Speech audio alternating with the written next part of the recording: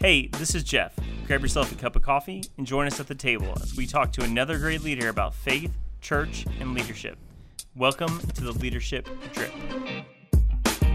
Rob, we're back at the table, and I have coffee hot and ready in my hand. Did you get you a cup? I am maxed out on the drip today, bro. Maxed out. I've been drinking since like 6 a.m. Drinking coffee since 6 a.m. Yeah, we'll clarify, but our people expect better of you, Rob. It's in the name, Leadership Drip. It's about coffee. Well, we've done like 7 hours of show today. Like, how much drip can I handle? Listen, I won't sleep for 3 days, but gosh, I am super excited, and it's not the caffeine buzz about this next guest. Yeah, and I'm so gracious that he came back on the show. We didn't get a chance to finish the episode. We were mid-conversation, and the whole world stopped. Not literally, but the internet stopped here on campus, and it just crashed. But Daniel Fusco, pastor, musician, author, church planner, and guy with great hair is back on the show. Welcome to the table, Daniel. Man, thanks you guys so much for making a seat for me at the table, not once, but twice to have one conversation. Well, you're so happy that we couldn't resist, right? It's infectious. It's contagious. And so we wanted to have you back. Yeah. So I want to ask the question again. It's recorded somewhere in the archives, but not released.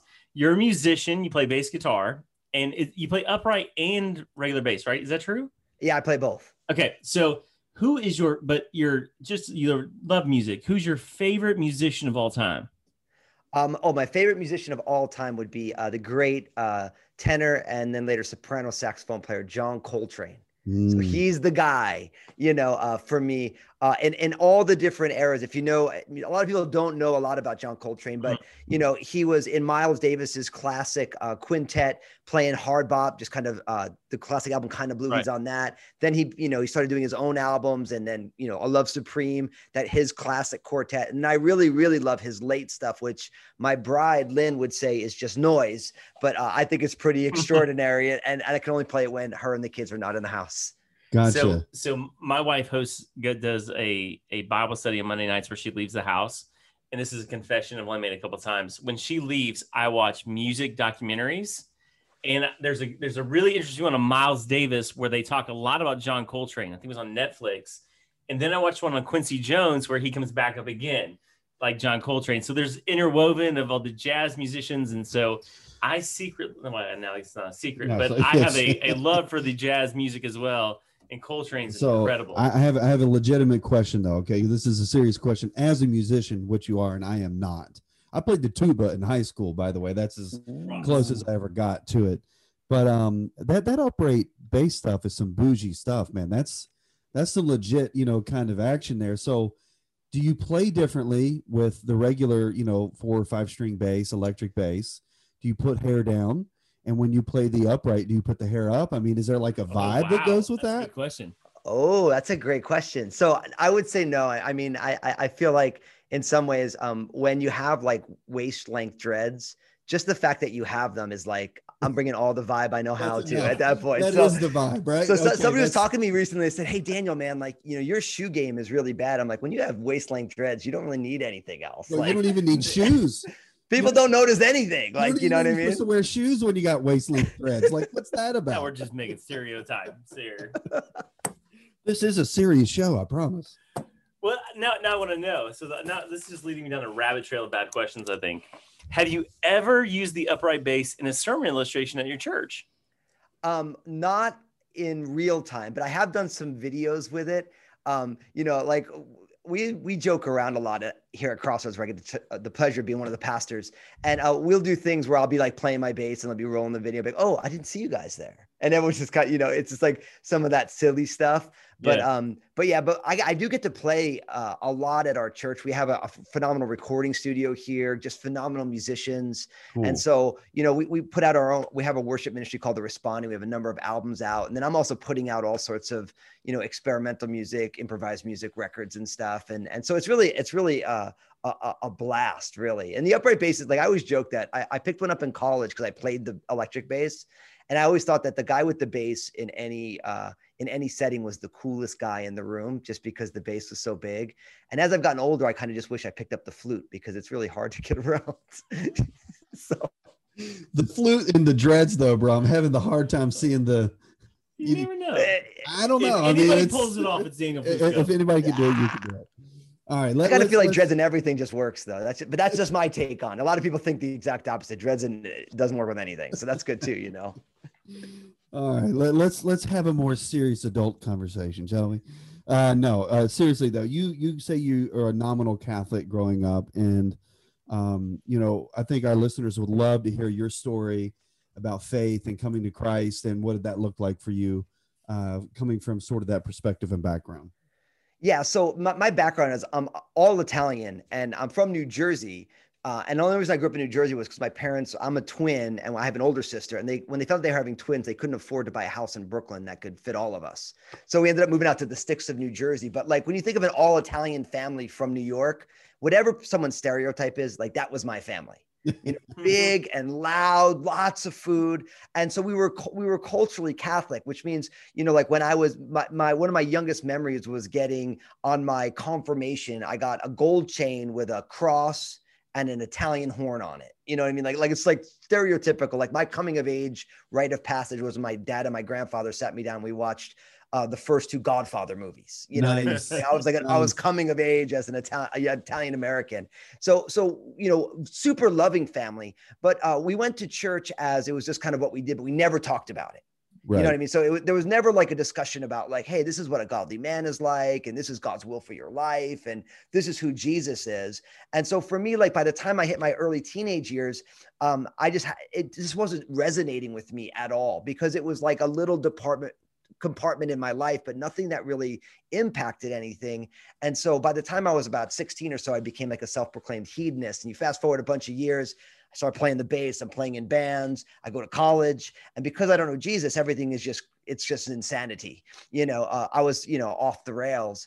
And I really started in college, really struggling with that, you know, with that, what people would say was the God-shaped hole in my heart, just feeling unfulfilled.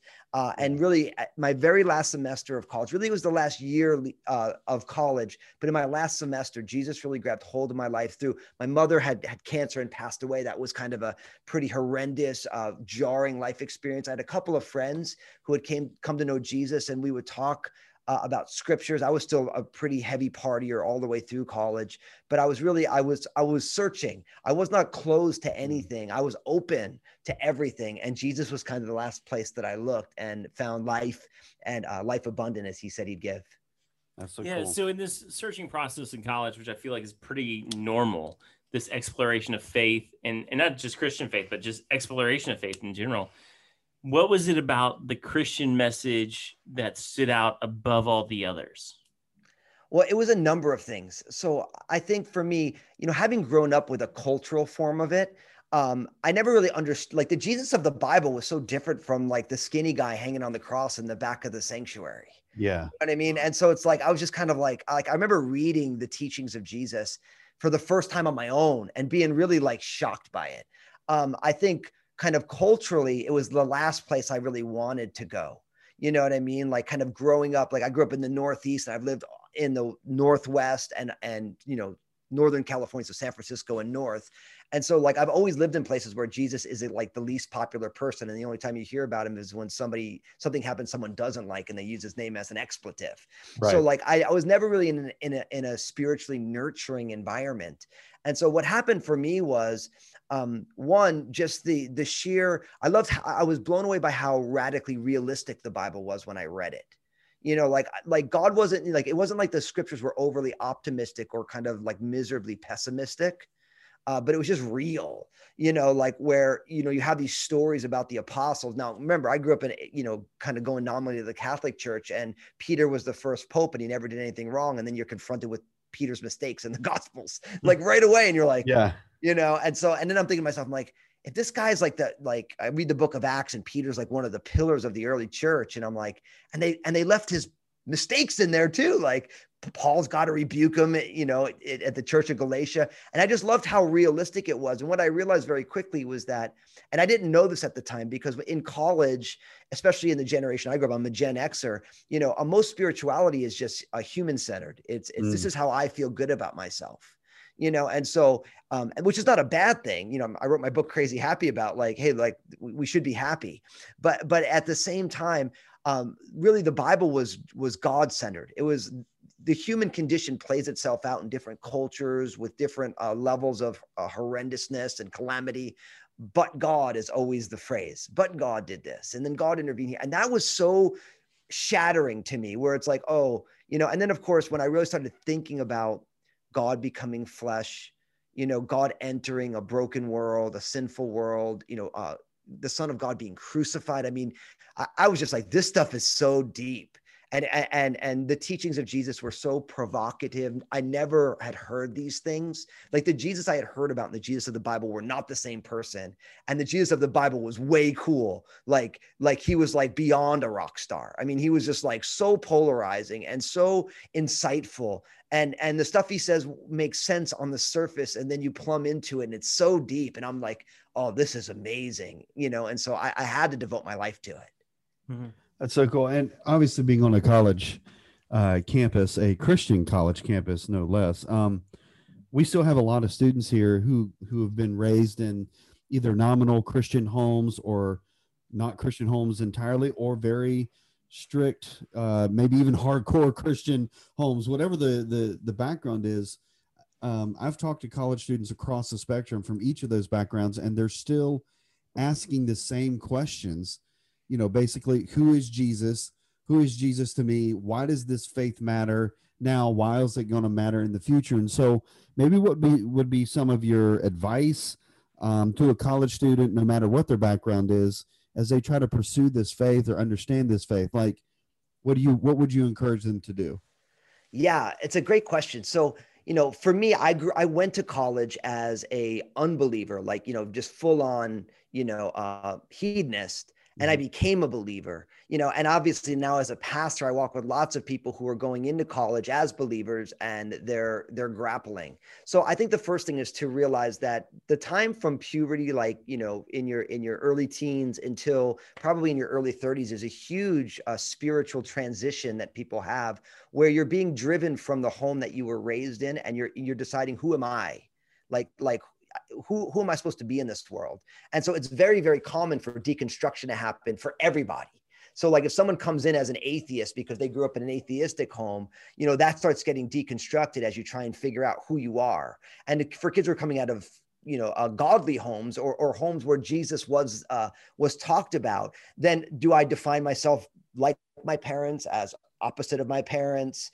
And so we're exploring all these things. Now, one of the things that I always tell kids who grew up within the church who are going to college, I say, listen, if you keep your Bible in your right hand, the hand of strength, you're going to be fine. If you put any other book in the right hand of strength, you're going to have issues.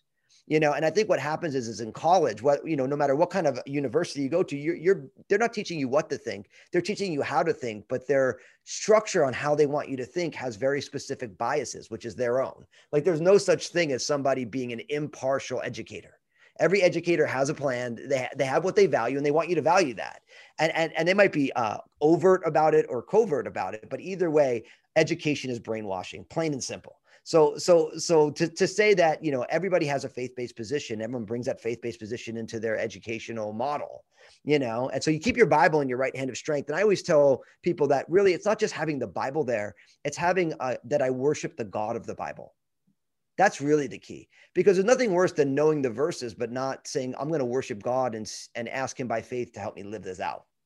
Right. And once that happens, and I tell people going into seminary the same thing, because, for so many people, they've had these experiences of deconstruction in seminary, because theological education is also designed to help you learn, help you with and so it's like, you have to worship Jesus while you're being educated. And right as you divorce worship of the true and living God from any educational endeavor, you're running the risk of being deformed from a biblical perspective. Yeah. That's a heavy formation conversation, by the way. That's quick, deep. Yeah, we got there real quick. Good stuff, though. So how has sort of that understanding then shaped your own calling and how you teach? Now the couple of conversations we've had, you are full of joy and you're excited and excitable, but as you're not lacking depth. So how has sort of that educational endeavor and understanding affected your own calling and how you preach and teach? Well, yeah. So that's a great question. So I think what I realized very quickly is that that like God's given us his word. And I think that God's word, you know, it has everything we need for life and godliness. So it's like, I want to be a teacher of the word of God because, you know, God esteems his word higher than his own name. And so it's like, it's the Bible. Right. But what I think is sometimes within church, pastors have a tendency to teach the Bible for people who've been reading the Bible as long as they have. Yeah. Which in most churches is not many, you know? And so I think what's gone on is that the church has done, I think the church in general has not really had God's heart for the lost and not tried to design what they're doing to reach people right where they are. So one of the things that I'm always trying to do is I believe that our niche at Crossroads is everybody. So it's like at Crossroads, the founding pastor of Crossroads, Dr. Bill Ritchie, who pastored this church for 4 years before I got here, who had a PhD at 24, him and his wife are a part of the church. And there are people who've been walking with Jesus longer than I've been alive. And they've been reading the word and reading theological books, and they've been in ministry, and God has used them in powerful ways. And they're a part of the church. So I have a biblical obligation to help shape them spiritually as one of their pastors.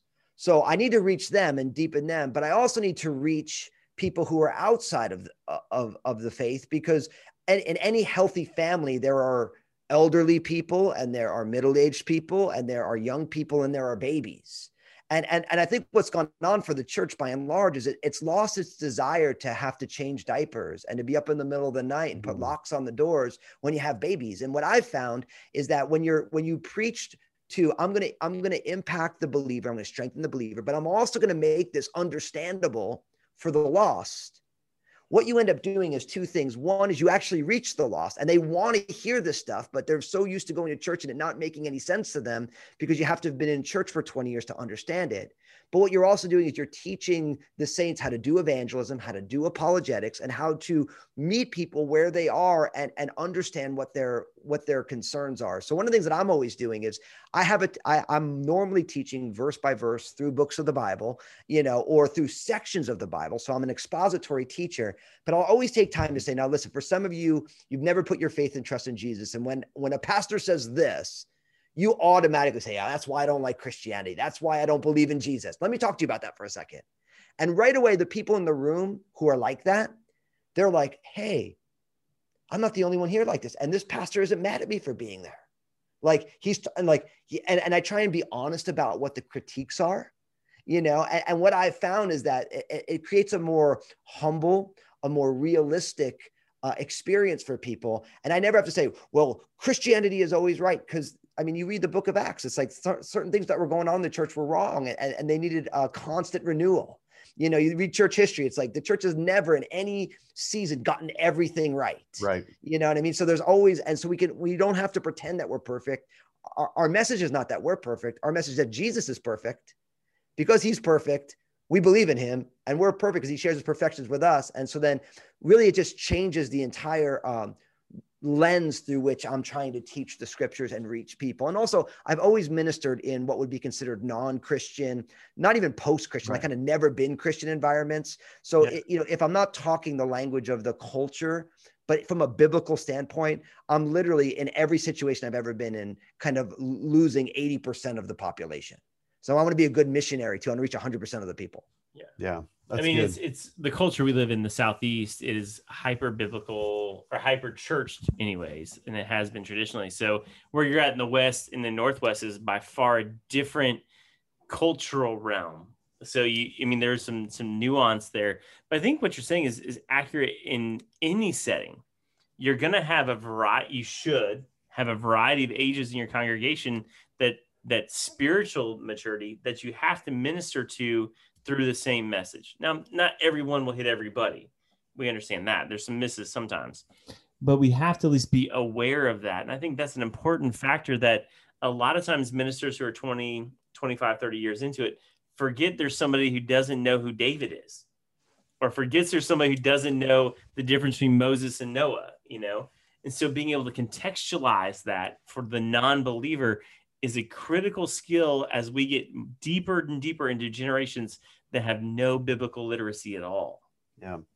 And the mission of the church doesn't change whether you're West Coast or East Coast, North or South, right? I mean, the mission of the church is the same, because it's what Christ set forth in motion for us do and accomplish, and that's to reach the lost, right? So the methodologies may be perhaps different, obviously, but the language may even be constructed somewhat different. But for the most part, the objective is still the same, and so that's what we need to aim for. So I love what you're saying here, though, about the Bible being radically realistic, and I think what you're saying is through your preaching and through your calling, those have been some of the key things that you've wanted to convey in your messaging or in your lifestyle, and so that is translated and forms sort of your experience as now a pastor from a former musician, which some people are wondering if musicians can ever become pastors, right? I mean, I mean, right? You guys are crazy. You got the dreadlocks and you play the bass and all. I mean, so talk to us a little bit about how you became a church planner, and then you become a part of launching this Calvary Church Planning Network. And so how did God lead you into those realities? Well, so after college, I'm playing music professionally, and I'm starting to walk with Jesus. And it was perfect for me because, as a musician, kind of my work day would begin at like 3 or 4 o'clock in the afternoon and go till 3 in the morning. And so like I would wake up in the morning and because I didn't get saved like through a church specifically, or through a ministry, it's like, I asked this one guy who knew Jesus, I'm like, so how do you grow? Like, how do I grow spiritually? He's like, man, read your Bible and journal and pray. Okay. So like, I would wake up at 8 o'clock in the morning or 9 o'clock in the morning, and I would like read my Bible and I would journal. I'd pray for like 2 hours every morning. And especially in the house that I lived in, there was a couple other musicians there, and we had a rule. You couldn't make any noise until 11 o'clock. So like I'd have these 2 hours, is like 2-hour quiet time every day. Just reading the word. And I remember when somebody was like, bro, like there's a Bible commentary. I'm like, what is that? And like this guy, somebody explains it to you. I'm like, oh, and I would get a gig and I'd go to this little Christian bookstore and buy like, a J. Vernon McGee little book, you know what I mean? Like, or all, I was just like, I was blown away. And so what happened was I started growing really quickly. And a few years into this journey, I felt like God started to really kind of minister to me that he had called me not to do music as a career. He's given it to me as a gift, but really my vocation was to help people understand who Jesus was. And at the time, like I'm playing gigs and I have Gospels of John in my cord bag from my bay. And like at set break, people are like, man, you must be the happiest person ever. Why are you so happy? I'm like, don't freak out, man. I'm like, I'm happy because of Jesus. And they're like, who? Like, Jesus. So like, the guy on the cross, I'm like, yeah. And like, well, how does that work? I'm like, well, I don't really know, but here, like read the Gospel of John, and like, and it's like, and people are getting saved. And it's like, I'm not in a Christian band, but I'm a Christian in a band. And like, and it's crazy what's happening. And so God starts doing this work. And eventually what happened was I realized I was called to the ministry, and I was serving at a church. And the pastor was like, man, you are definitely called to ministry. So he kind of took me under his wing, apprenticed me. He was a cool guy because I was going to go to seminary. I always liked going to school, love reading. And he's like, man, you can go to seminary, or I can just get you all the books, just read them all. So literally he would like drop like, Lauderette's church history and Justo Gonzalez's church history, and I'd read them. He's like, he came in with Calvin's Institutes. He's like, I don't understand this. Maybe you will, and he'd give them to me. And I just start reading them, because I loved reading. And so eventually I was learning how to do ministry. He's taking me on hospital calls, and I'm sitting in premarital, I'm learning all this stuff. And then like one time he let me preach on like the midweek service, and I was scared out of my mind. And right after it was over, 2 of the elders are like, you're like the next Billy Graham. I'm like, who's that? Like, I didn't even know what they were talking about, like, no, you can do this. Like you're good at this. And I'm just like, I don't know what's going on. And so eventually, as time went on, I felt called to go plant a church back in New Jersey, where I went to college at Rutgers University, because I made it all the way through college and nobody shared the gospel with me except this one buddy of mine who transferred in from another school who got saved. So like, I made it through all this time in my home state of New Jersey. Nobody ever shared the gospel with me. So I'm like, I gotta go put a church there. So at the young age of 24 years old, with no money, no people, the Father, Son, and the Holy Spirit, and a lot of coffee, I'm like, let's go plant a church. This is going to be awesome. And planted a church right in downtown New Brunswick, New Jersey, where Rutgers University is. It was crazy. I had no clue what I was doing. This was before all the great church planting books and stuff. Oh yeah. You know what I mean? So it's like, you just like, how do you do this? Like, hey, you got to start a business. How do you start a business? I don't know how to start a business. I'm a bass player, so I went through all that. And after about 4 years, the church had built up to about almost 200 people. elders, leaders. I have no clue still what I'm doing. I'm like, I'm going to turn this over and go do this again. And so like turned the church over in New Brunswick, went back to the San Francisco Bay Area where I had been living after college. And like, I'm going to put some churches in the San Francisco Bay Area. I planted a church in Mill Valley, California, just out over the Golden Gate Bridge from San Francisco, and also within San Francisco. And it was in the midst of all that I realized we need to get some resources for church planners. So I started this thing called the Calvary Church Planning Network, which was like an organic network of, just support for church planners. How do you incorporate a business? How do you get IRS 501c3 determination?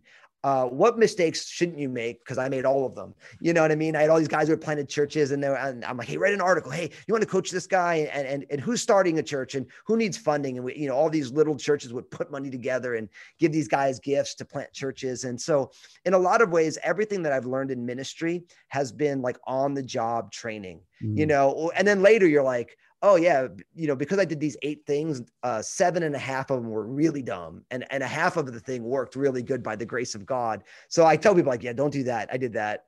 Don't do that. And then now we have great books now, now there's just such phenomenal church planning resources. But when you go back, I mean, for me, we're talking, 2002, to 2007, that stuff wasn't really out there. I remember when I read the first church planning book, I was on my 3rd church plan. I'm like, oh, look at this. This is a book on how to church plan. I'm like, wow, I wish I would have had this 7 years ago. Yeah. So that's kind of how it all happened for me. So reflecting on young Daniel back in New Jersey, where did this sort of apostolic, and I say apostolic in the sort of the church planning term, the go started new work type drive, was that always sort of your personality, that adventure, that go after it? Or was that something that came to light through your salvation?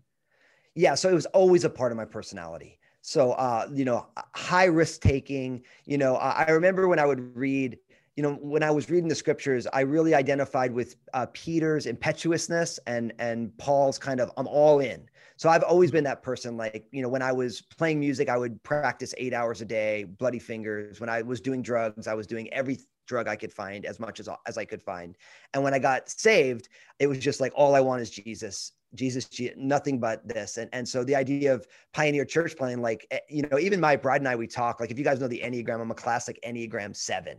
You're like, I'm all in it for the experience. So it's like, even my bride was saying, cause she's the exact opposite. And she's like, so even if it's a bad experience, you still like it because at least it was an experience. I'm like, totally. I'm like, absolutely. What could go wrong? I mean, like, Daniel, welcome to my world. Rob is a 7 through and through. Like, we finished recording. This was probably like we were early on. We were recording a couple episodes. We walk out and I don't think we published an episode yet. We just recorded like 5 or 6, and he goes, I've got a new idea. And I was like, oh, bro, let us finish this one first. So I get it. Like, I get it from Rob's perspective. I'm like we do stuff. I'm like, if it fails, that's okay. And they're like, why is it okay? Because I'm like, at least it was fun. At least it was fun. Like, let's try it. Like, who cares if it fails, right? And thank God for the 7s, like you and Rob, who thank God for the 7s. Take the risk. Preach, Jeff. Listen, I'm gonna go ahead. I'm a 2. I'm trying to help y'all. So that take the risk to do that, because the kingdom gets expanded through people willing to take the chance. And there's other people who do some different work, and we're all created differently. It's the whole body of Christ imagery we have. But thank God for the adventuresome people like you who go, I'm going to go to New Brunswick, New Jersey. Let's fly back across the country and go to San Francisco and do it all over again. Yeah. Because the kingdom gets advanced through people like you. And so I'm grateful for it, because this guy's not flying to San Francisco to start a church. I'll send you $25, $100 to bless you, but I'm not flying across the country. But, and what's really fun is that, often in some cases, God radically changes our personalities. But what I found is that, like, we were created, we're his workmanship, created in Christ Jesus unto good works, which God prepared beforehand that we're going to walk in. So that's Ephesians 2:10, right? And so what I realize is that for most people, God takes, when we're in the flesh, we use it for the wrong reasons. And then he takes it and he gives it a proper orientation. Mm-hmm. He orientates it for his glory. And so now I realize that, like, my adventure seeking kind of high experience, high risk kind of lifestyle before Jesus. Now he just kind of takes that and he's like, yeah, so a lot of that stuff was sin, unhealthy, totally broken. I don't want to change you. I just want to point you towards something that is going to be giving life to people, that is going to be filling heaven, you know? And so like, everything that I've even done since I've been here at Crossroads, because like, you know, almost 10 years ago, I was invited to take over a first generation mega church from being a pioneer church planner. And everything we've done has been like, well, what's the worst that can happen? So like we try all this stuff and it's like, well, let's just try it. Like, I mean, who knows what will happen? And we just keep stumbling into all these things that like, hey, we're reaching all these people. Hey, all these people are getting saved. Hey, like, this is amazing. Like, you know, people say churches can't grow in the Pacific Northwest. Like we doubled in size in 4 years. It's like, how does that happen? It's like, well, I don't know. God's doing a work. We just keep trying things and like throw things against the wall and see what sticks. And if it doesn't stick, we're like, well, at least we learned something. We won't do it that way again. Let's try this thing. Let's tweak it this way and see what we can do. And and for me, it makes it really like, I'm like, this is a great experience. This is a great adventure with Jesus. Definitely not boring, you know? So in the leadership conversation in that, I don't know if your church is elder-led, deacon-led, congregation-led, however that plays out. How much permission do you have to be adventuresome, and where's the check and balance on that to go, well, let's not go there, you know? Where's the balance on the adventure? Let's not catch the whole thing on fire. Yeah. So there's great guardrails here, you know? So it's like, I don't get to do everything I want to do. And the number of times, you know, that it's been like, hey, Daniel, I know you think that's a great idea, but we're not, if you still think it's a great idea in 2 months, let's try it, you know? Because they realize that like, I can get a fit of fancy about some idea that I think might work, and it could really be bad. And so, and I'm also part of a great team. So even though my title is the lead pastor, like I'm one of, you know, 4 executive level pastors on staff who have different sets of gifts. And I'm part of an even greater, you know, kind of church board that makes decisions. And we have 12 pastors on staff. And so, you know, in all of these different spheres, it's never my ideas that kind of win the day. And I'm a big fan. I mean, part of it's my jazz background, and then I'm a bass player. So I'm really big on collaboration. I love being a part of a team. I love when, you know, when like, I was just talking to our pastoral staff just yesterday at a meeting, and I said, listen, in this season of what God's doing at Crossroads, you guys are getting the ball. I'm just going to keep giving you the ball. You know what I mean? And if you're sticking 3-pointers, great. If you're dunking it, great. You know, if you guys are like, hey, Daniel, I need you to take the ball for a little bit, I'll take it back. But I'm just going to keep giving you the ball, because we see that in the season of what God is doing here. And so for me, you know, the fact that I'm on teams, the fact that it's not only my crazy ideas, but one of the things I've also found is that if you're not scared in leadership, people who are more cautious will come up with the most risky ideas, which I think is super fun. Like I have some folks who are real cautious on our board, on our pastoral staff, on our executive team. And they come up with some stuff because they know that like we're willing to even just toy with the idea. We might not do it, but like, you know, I think it's Ray Dalio in his book Principles talks about the idea meritocracy. It doesn't matter where the idea comes from. We just want the best ideas to be at play. And when you open up your leadership to, I don't care where the idea comes from. If it's a good idea, we'll give it some time to look at it and see if we want to do it. You get ideas from all over the place. And so I love being on a team that's willing to be entrepreneurial, be apostolic, also, you know, do things that seem kind of contrary to what our nature might be perceived to be, if we think it's what's necessary and what God is asking us in this season. Yeah. And I think from a leadership perspective, I think it's a really, really important to underscore the fact that kind of culture is not automatic, because it requires deep intimacy. It requires great trust.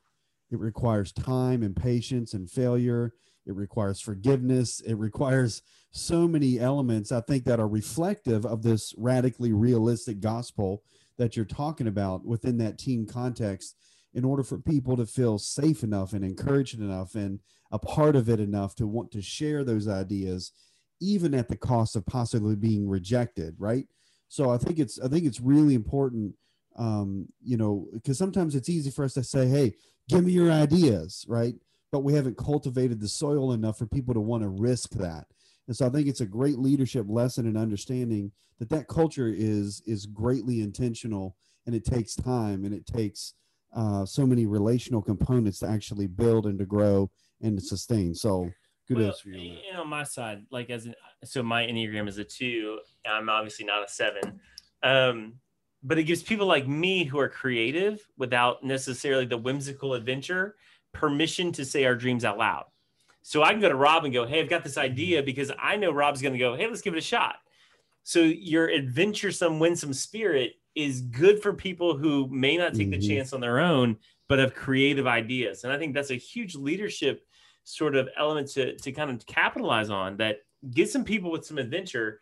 It's going to help fuel the creativity of people who may not feel the personal permission to chase some of those dreams.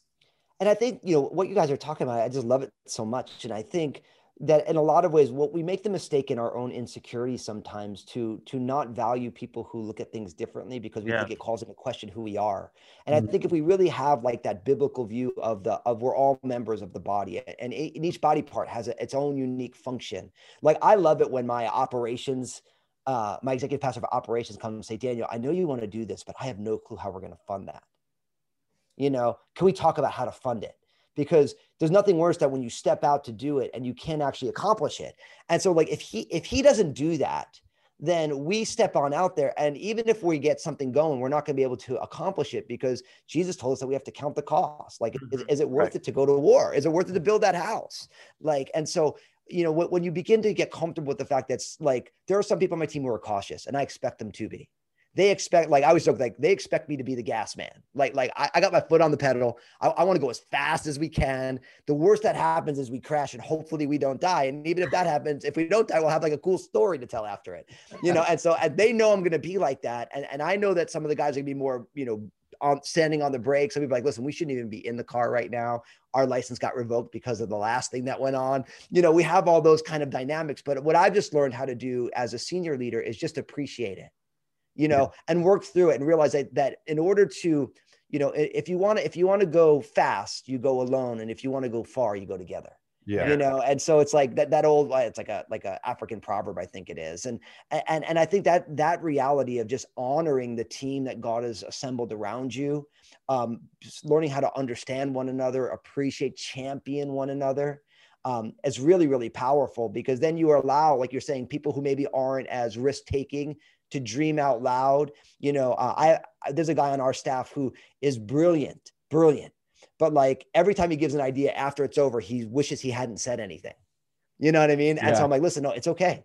And he's like, but if it doesn't work, I'm like, listen, if it doesn't work, don't worry about it. Like, I'm not going to be upset with you if it doesn't work, because if it doesn't work, we'll have learned a bunch of stuff. You know what I mean? Like, and because I believe that nothing can prevail against the church, the church with a big C, like the people of God. Yeah. Like in some ways, I think, nobody ever changes the world when they do what feels safe. Yeah.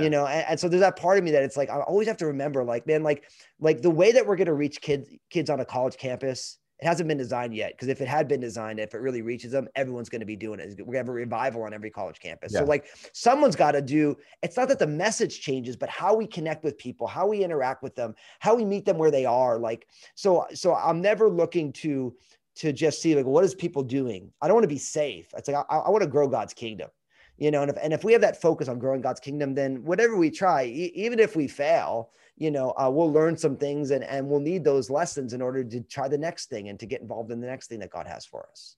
Such a great perspective. Well, let's talk about the book a little bit. This book called Crazy Happy, which is really cool. And in it, you kind of unpack these 9 surprising ways to live this beautiful life as you describe. And so kind of talk us through the book a little bit. Like, where did it come from? What are some of the key takeaways? How do we be happy, bro? Yeah. So, I'm so happy that you guys want to be happy. I always say that, like, sometimes in the church, people are like, oh man, God doesn't want you to be happy. I'm like, so he wants you to be unhappy? I don't think so. Like Psalm 144:15 says, happy are the people whose God is the Lord. And so, there's a reason McDonald's never sold the sad meal. You know what I mean? It's like you imagine going to McDonald's. Yeah, I'll have a sad meal. It's got like a burger, some fries, and a little thing of tissues in there. Like nobody would buy that. And if they did buy that, you'd be like, man, we need to get you some help. So like everybody wants to be happy, but our culture has kind of trivialized happiness, right? It's it's superficial. It's always based on something that happens on the outside. Right. And so, and because of the world that we live in, that's kind of organized this way, we're all end up on that hamster wheel of happiness seeking, where there's like, I'm going to be happy here. Like if I get this job, or if I get married, or if I have kids, or if the kids finally grow up and get out of the house, or whatever the thing somebody has, it's like, I'll be happy when. But then I started realizing, and it was such a simple aha moment for me at a time when I wasn't really feeling all that happy, although everything was going, all the things that I was hoping for was happening. I realized that Jesus, in his most famous sermon, the Sermon on the Mount, maybe his most famous passage, the Beatitudes, he already explained the 9 characteristics of the happy person, because that word blessed, makarios in the Greek, it literally is translated, oh, how happy. So I'm like, wait, 2,000 years ago, my Savior already explained what happiness in God's eyes was. And I started looking at it and I'm like, no one's talking about this. Like, happy, blessed are the poor in spirit. That's the first beatitude. So like happiness is on the other side of humility. Said no discussion on happiness ever except for Jesus. Or the second beatitude, blessed are those who mourn, for they shall be comforted. Most people would say that happiness is the absence of sadness, but Jesus says, no, happy is the person who grieves, because God comforts in our grief. And so I realized that Jesus redefined happiness for us 2,000 years ago, and we haven't been looking at it. And so what did I do? I take those 9 beatitudes and then I marry them to Paul's 9 fruit of the Spirit. Oh, wow. And for me, it was such a simple thing, because I was like, obviously the fruit of the Spirit, everyone's like, yeah, man, that's the life right there. But I'm like, there's 9 beatitudes and 9 fruit of the Spirit. These are 2 famous, you got to put them together. And really quickly, I wrote them out, and I didn't mix them up to make them make more sense in my brain, because I believe God inspired his words. I'm like, these are in the right order. Just left them in the order, and I started studying it. And I'm like, I went right to Google. I'm like, someone had to have come up with this first. Someone had to have written this book first. This is too good. And I got super crazy happy, because I'm like, oh yeah, like nobody wrote about this before. I'm like, well, I get to be the first one. So that's what happened with it. That's how I feel about every idea. Somebody had to already think of this first. Yeah. Usually that's true. And I said this before we started recording the show. We just spoke to a mutual friend, Derwin Gray, who wrote The Good Life. And he spoke of the exact same thing on the Beatitudes, the Sermon on the Mount. There seems to be an echo in the kingdom. And we see this from time to time, that God gives one message to several people and it keeps showing up. I feel like about a year ago, it was on rest and rhythms. We started seeing a lot of people talk about the elimination of hurry. Rebecca Lyons talked about rhythms. We've talked about rest. And there seems to be another echo coming in the kingdom about happiness, which has almost been a taboo word in the church. Like we can have joy, right? We can have the joy of the Lord, but we don't have happy. Help us understand why you feel like the Lord right now is challenging his people to have this understanding of blessed as happiness. Well, and Derwin's book, The Good Life, is a great book. And Derwin is a great man, great pastor. And I appreciate and I love him. And I think what's going on is I think that one of the things that we have a tendency to do it as the church with a big C, is, if I could paraphrase something that Martin Luther said, he said that sometimes Christians can be like drunk men. We either fall off one side of the horse or the other. Right. And so I think what happened, like with things like with rest and rhythms and being unhurried. So we're kind of in, we've been in that season as a church, is there was this idea that, oh man, like, you have to work yourself to the bone, like if you're not radical, and falling apart, you're really not serving Jesus, which is not the Bible, but we get into that kind of stuff. Like you respond, we react to one part of the culture, then we fall off the other side. Right. So I think what's gone on with the idea of happiness is that, our culture has kind of owned the happy space. And so the church responded to the superficial, trivial versions of happiness and said, oh no, God doesn't want you to be happy. He wants you to be holy. You know what I mean? And it's like, yeah, God does want you to be holy, but if you're holy, you're going to be happy. So like you're actually setting up a false dichotomy. And I'm like, and by the way, being a grumpy Christian is being a bad missionary. So when you're unhappy, nobody wants to know Jesus if you're grumpy and you know Jesus. Yeah. So it's like, I think what God is doing right now in the area of happiness is he is redeeming it, which long before 21st century American culture or Western culture, Jesus already talked about happiness. And it's in the Old Testament as well. And so God's word has already defined happiness for us. And I think what happens with the church sometimes is we let the culture take the space and we react to the culture rather than, like, we'd rather be a thermometer than a thermostat. Mm-hmm. And I think that really, like, in all these areas, I think, the church is coming to terms with the fact that if we're not a thermostat, we're all lost. And the church is trying to find its setting again in a world that is now more hostile to Jesus. Like for some people that's shocking because of where I've served in the country. That's just normal.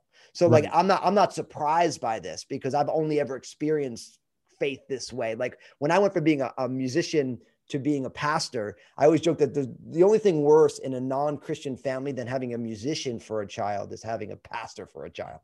Like they thought I was in a cult. They didn't know what was happening. And I don't knock my family for it. It just wasn't something that we would have ever thought of doing. And so I think I think God wants to redeem happiness, because really happiness is the emotion that we feel given a disposition of the heart that trusts God. Mm. And so that's why it says, count it all joys when you fall into various trials. It's like, I remember reading that the first time in my Bible being like, what? Like, what kind of nonsense is this?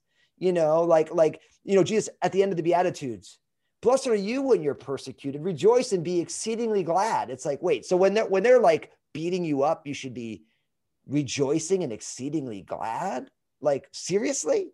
But what you realize is that when we abide in Jesus and our hearts are fulfilled in Christ and he's our nourishment, we start finding happiness in crazy places and in surprising places and in places you're like, I never would have thought. Like Jesus said that you're more blessed to give than receive. Like you're happy when you give as opposed to when you get. Our culture says you're happy when you get. When Christmas comes and your wife buys you a Lexus because that's what the commercial shows you, you're so happy until you get the car payment. You know what I mean? It's like, no, you're actually happier when you give. And then all of a sudden Jesus is the greatest in the kingdom is the servant of all. And you start serving other people and you find this crazy happiness where you're like, I never realized I'd have so much fun serving in a soup kitchen. I never realized I'd have so much fun going across the world and meeting people at their places of pain in the name of Jesus. And why didn't anyone ever tell me this before? It's like, well, this has been the way of Jesus the whole time. It's been in our Bibles as long as we've had the Bible. Yeah. And I love this conversation. And I wish we had more time. Maybe this is a part 2 conversation, but I do. And coming from having served on the West Coast and that culture and really understanding where you're coming from that particular dynamic, I do think that there is a dismantling happening of the cultural Christianity that has been fairly pervasive, probably for several decades now, at least in an American context, right? So recently heard a story, which I was not aware of until I heard the story, but of Saint Perpetua, who was in 200 AD around there. And long story short, she was taken into prison because of her faith, and she was brought to a Roman Colosseum, and the love of God was so powerful on her that the Roman soldier actually couldn't slit her throat to kill her. So she steadied the hand of the Roman soldier and helped him slit her own throat. But what she said before that was just so powerful, and was the reason why he was trembling, is because she was talking about the power of the love of God in her life, and so she could only ever be a follower of Jesus. And I think, is it to that extreme? Obviously not, right? We're not going to go to Vancouver and get our throats cut. At least, hopefully not. At least not because we're Christians, right? You know what I'm saying? I don't know how Vancouver rolls, man. I know what it was like in South LA. Like there were some places, but Vancouver, I don't know. But I think the important thing that you're kind of pointing out here in the conversations that we still need to have is, especially as it centers around happiness and the Beatitudes and the 9 fruit of the Spirit, is that we are being called to something so much richer, so much deeper, so much more tangible, that it transcends culture and transforms culture, thus becoming those thermostats that you're talking about. So I think this is such a critical identity forming conversation that needs to be had, yes, on college campuses where we are, but in local churches where you are all over. So I don't know where I was going with that. It was just a little sermonette. That happens. That happens with sevens. That happens with sevens, right? But anyway, totally. I just really appreciate where you're coming from on that. Well, I love what you're saying, because, really what you're saying is that it's time for the church to be the church all over again. Yeah. And it's like, and in some ways, like, given all that's going on in the world today, I think it's really easy for the church to get, kind of seduced by all of the opportunities that our culture offers, right. And so like right now you have, for a lot of people, you're talking about this dismantling. I just had a conversation with a local pastor who's been in our community for a long time, and he was really lamenting both the dismantling of how different things are now than they were like decades ago. Right. And also what he said was my acquiescing to it rather than fighting against it, and it was a really like, I was super grateful for the conversation. And I was, and I said, I'm like, I think you're used to Christianity having this privileged place where, like, you can do a baptism at the park and they don't charge you because you're a church. There was a time when churches didn't pay property taxes, and now those things are starting to change, and he's like, well, you should fight against it. And I'm like, well, you have to realize I never got used to it being us having those niceties, those benefits. I came into this and it's been different. And I've never served in a culture where Jesus was just accepted. You have to prove your right to be able to speak into people's lives where I've served. Right. So it's like, I'm like, so because I've never had those benefits, I don't actually feel like I'm losing anything, but I'm like, I do need to pray about, like, what am I supposed to fight against that maybe I'm not fighting against from the position that I'm in. And I really received that from my brother who's been around longer. But I think that really what it always boils down to is no matter how the culture might be benefiting the church, how the culture might be embracing the church, how we might be, might give us an advantageous position. The church's job is still always to be salt and light, to reflect, the face of God into the culture, and to stand before God in the name of our cultures as intercessors. And so in a lot of ways, I just think now, because it costs a little more, it feels a little bit more risky for the church. And I just try and tell the folks, man, like, listen, like you said, they're not killing us. Like, I'm not ending up in jail. Like, I'm allowed to talk about Jesus. We beam it all over the world from our sanctuary. We have a sign on the front of our, you drive by Crossroads, it says, Jesus is real, big letters, man. It's like, man, we're all about Jesus. And so they're not coming to arrest me. I'm not preaching from jail. I'm not having to sing in jail, hoping that God's going to send an earthquake to let me out. So it's like, it's not that bad, but it is harder. It feels harder for a lot of people. And I think that with that, it's just like, man, so are we going to respond to it being hard by getting hard-hearted? Or are we just going to embrace this and say, Lord, this is the community you've called me to? They're not going to imprison me, but it's not going to come as easy as maybe I thought it would. And I think that's a good thing. Yeah. When it circles back to what you were talking about, the Beatitudes, even when we're persecuted. Yeah. Even when they come against us. Yeah. There's a joy and a gladness in that. And that's a challenge. It's a challenge that we're going to have to probably learn to take on. And again, we're not being arrested. We're not being killed, but it is harder. And I think even in that, we should be joyful and we should be happy and we should express the love of God. And I think there is some things to lament, but let's lament the right things. So yeah, I think we don't lament well as Christians, but let's lament the right things. And when the season of lamenting is over, let's go back to being happy, because the joy of the Lord is our strength. Yeah. So Daniel, what a great conversation. And I talk about that in the book, though, because like the second beatitude, oh, how happy are those who mourn. So like one of the cases I make in the book is like, we have a tendency to want to divorce lament from happiness. Jesus actually incorporates grieving into happiness. And so I'm like, wow. So like when something breaks my heart, like, that doesn't mean I'm not happy. That just means I'm embracing a broken world in the very way that Jesus did, because Jesus wept. Yeah. So like, I think this idea that like happiness is when I'm not sad, it's like, actually, no, the joy of a Christian is a brokenhearted joy, and it involves sadness. And so it's like, when you start to realize that lament is actually still a form of happiness, it's like, ooh, I never thought of it that way. And so that's why God's word is so good, because it always, it reframes things for us from a perspective that we wouldn't have left up to our own devices. That's amazing. Yeah, well, man, this has been so much. It's been a lot. Let's go with so much. That's my adjective for it. It's a lot. We do have one final question for the guy from Rutgers. I'm not going to be mad about it. Let me side note here. I'm a Fighting Illini, University of Illinois fan, and we're crushing it in basketball, including crushing Rutgers a couple of times this year. But for the guy that's gone to Rutgers, we have one final question. What is one lesson you learned in college that did not take place in the classroom? So, to be honest, I think most of the lessons that I learned in college didn't take place in the classroom, because, in some ways, what I think the biggest lesson for me was that part of college is figuring out who you are and what you believe God wants for you, and in a lot of ways, that isn't something that you learn in the classroom. Your life becomes the classroom for that. So, so for any college student, what I would say is that everything you're experiencing right now is the curriculum from God to lead you into the life he has for you. So just be willing to trust him and learn the lessons, because college is a cornucopia of feelings and emotions, good times and bad times, passing grades, struggling classes, friends problems, identity problems.